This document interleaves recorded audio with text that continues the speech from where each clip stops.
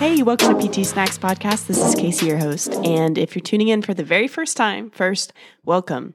But second, what you need to know is that this podcast is meant for physical therapists and physical therapist students who are looking to grow your fundamentals, but to do it in bite-sized segments of time. Now, for our last two episodes, we had the opportunity to interview with Nikki. And if you have not tuned into those, you definitely need to listen to episodes 39 and 40 because the advice that she gives there can be career changing in the best of ways. So today, we're going to zoom back into where we left off in terms of tissue healing, but it's a little bit different today because we're going to zoom in and talk about the meniscus of the knee. And normally I would start off being like, well, why would we even look at this? But honestly, we see this all the time in an orthopedic setting. You're going to see it conservatively. You're going to see it after surgery.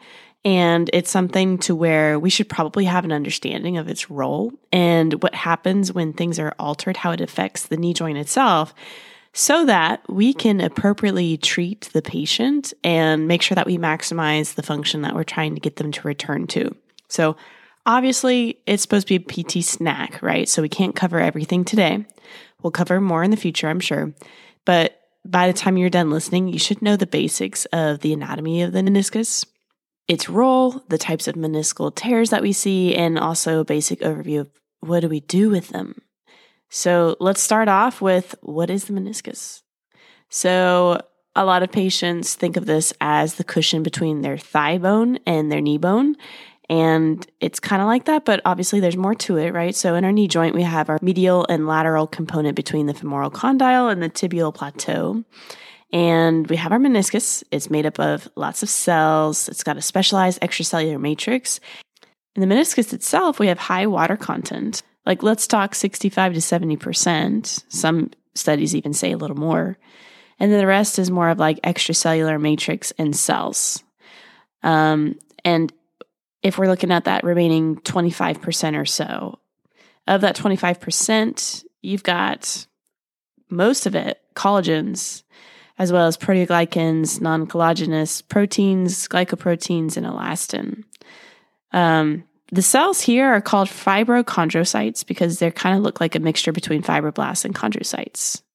And it also has region-specific innervation and vascularization. So, fun fact, in case you ever decide to go on Jeopardy, the word comes from the Greek word meniscos, which means crescent. So they're kind of crescent-shaped. Now, there's two. There's medial and lateral, and we'll cover more in a second. But for both of these, the superior surface is more concave for articulation with the convex femoral condyles, and it's flat for the tibial plateau, which we'll explain why in a second. Just stay tuned. But also diving into a little bit more of the anatomy, we have our medial meniscus, which is a little bit more broad posteriorly than anteriorly, and it only really moves about an average of 2 millimeters when you're going into knee flexion. Versus our lateral is going to look a little bit more circular and a little bit more uniform in its width from anterior to posterior. It'll occupy a larger portion of the articular surface, but it's also more mobile during flexion. It moves on average 10 millimeters anterior to posterior during flexion. And the reason why is for a combination of things, but there are attachments that keep the meniscus attached to the bones that they're on. So for the medial meniscus, you have like the deep portion of the medial collateral ligament that attaches to it. You also have transverse ligament that attaches both anterior horns of the menisci together.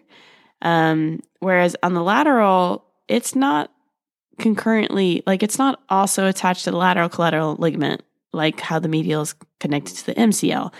But it does have Humphrey and Reisberg ligaments that connect the posterior horn of the lateral meniscus to a location close to the insertion site of the PCL on the medial femoral condyle. And so just with less attachments, the lateral is going to move a little bit more. And that's why they speculate that the medial meniscus can get hurt more often just because it can get trapped, essentially. Obviously, trauma is another thing, right? So that is the meniscus. That's where it is. But let's talk about blood flow, because hopefully if you've learned anything from the last few episodes, you've learned how important blood flow is for healing. So when we're born, everyone has a meniscus that is fully vascularized. It has all the nice blood flow. But by the time we're 10 years old, it's only vascularized in like 10 to 30% of it, which makes sense with its structure because it's meant to help us weight bear, right? So by the time we're at maturity, we only have blood vessels and nerves in the peripheral 10 to 25% if we're looking at the lateral meniscus, and then 10 to 30% in the medial meniscus. So the outer portion is going to have more blood flow versus the inner portion. It's going to be a little thinner, more avascular, more aneural. And they're actually named by their blood flow. So there's zones. There's the red zone, which is the outer vascular and neural portion. And then the inner portion is the white zone, the completely avascular aneural.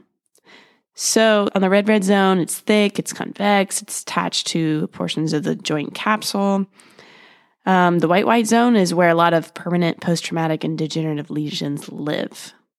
Now, in between that is the red-white region that kind of takes on characteristics of both. So if someone is having a tear, the location of where their tear is has an impact on how well they are likely to heal. Keep that in mind. Now, where does this blood flow come from? Well, when we're talking about blood flow, we have the medial, lateral, and middle geniculate arteries that branch off the popliteal artery, and they provide a lot of the major vascularization to the inferior and superior aspects of each meniscus. Okay, so that's blood flow. What about neuroanatomy? So there's a lot of nerves in the area. There's the posterior articular branch of the posterior tibial nerve. There's the terminal branches of the obturator and femoral nerves. Hopefully, as I'm naming these off, you guys are picturing like some little anatomy nap in your head. But there's also, for the lateral portion of the capsule, the recurrent peroneal branch of the common peroneal nerve. So you have input from a lot of different regions, and that's something to keep in mind too with certain surgeries on their sensation that they feel.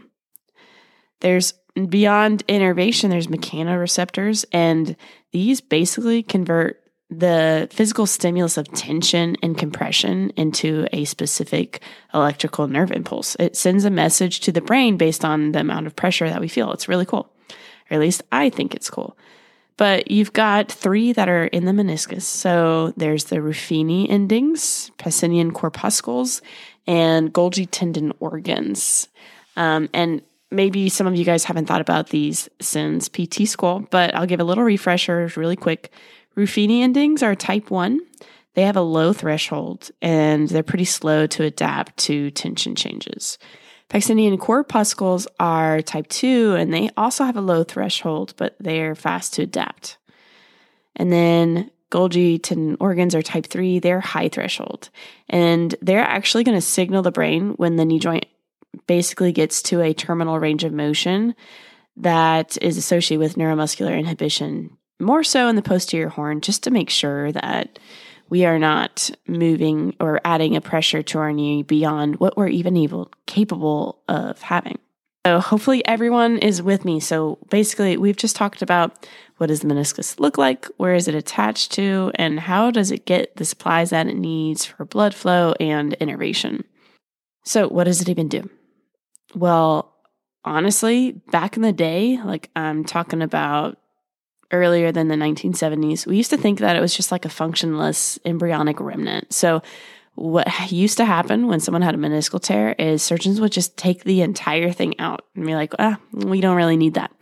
But what we found out from studying the people that had this procedure done, they had a much more rapid rate of early degeneration of their knee joint. So we have realized since then the meniscus is really important for several things. So for load bearing, load transmission, shock absorption, helping to increase the congruence of the articulating surface of the knee joint, lubrication and nutrition of the articular cartilage, and it also helps convert vertical compressive forces into horizontal hoop stress.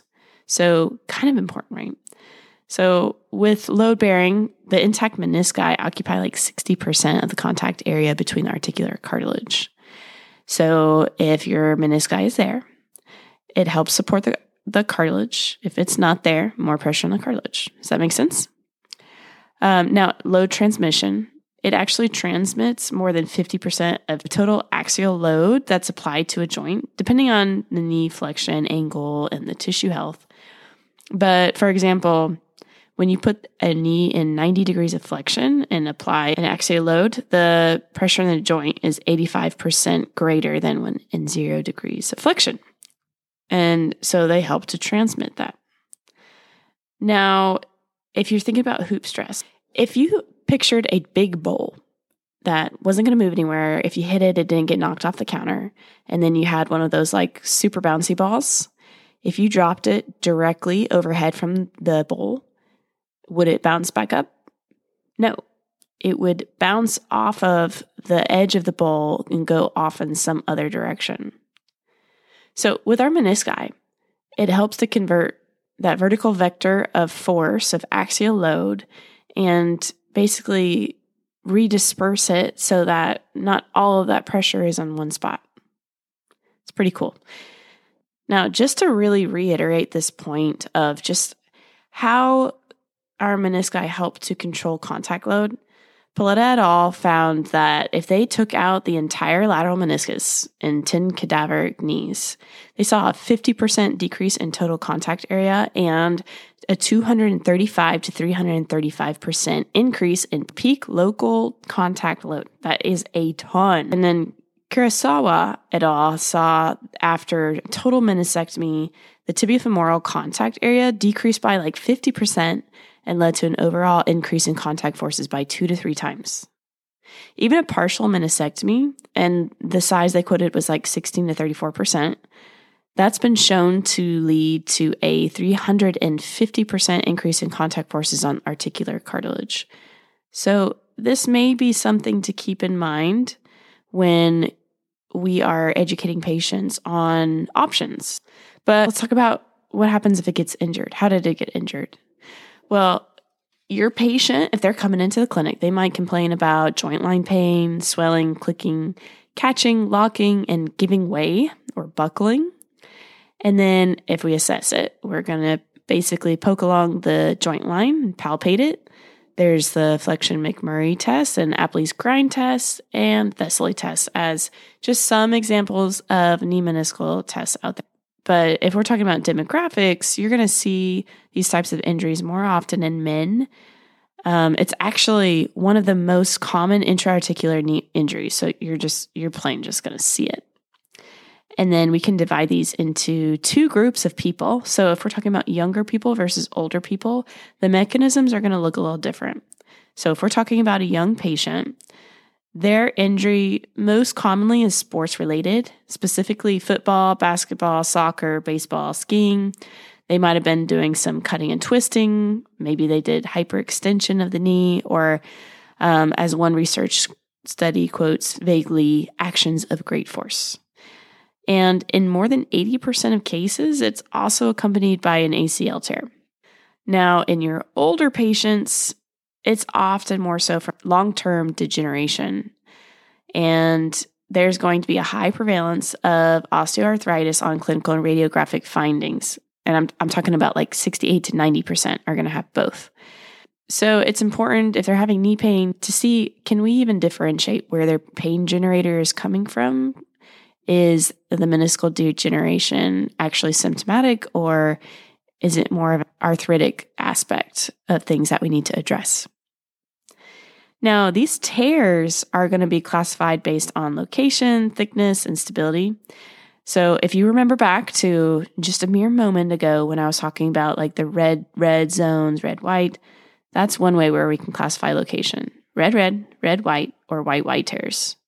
They can also be classified by full thickness, which can be stable or unstable. And then also there's different tear patterns, which I would encourage you to look a picture up of this because a picture is worth 1,000 words, and podcasts are hard to visualize, especially if you just happen to be driving right now. But there's different patterns. There's vertical, longitudinal, which include like your bucket handle for this category.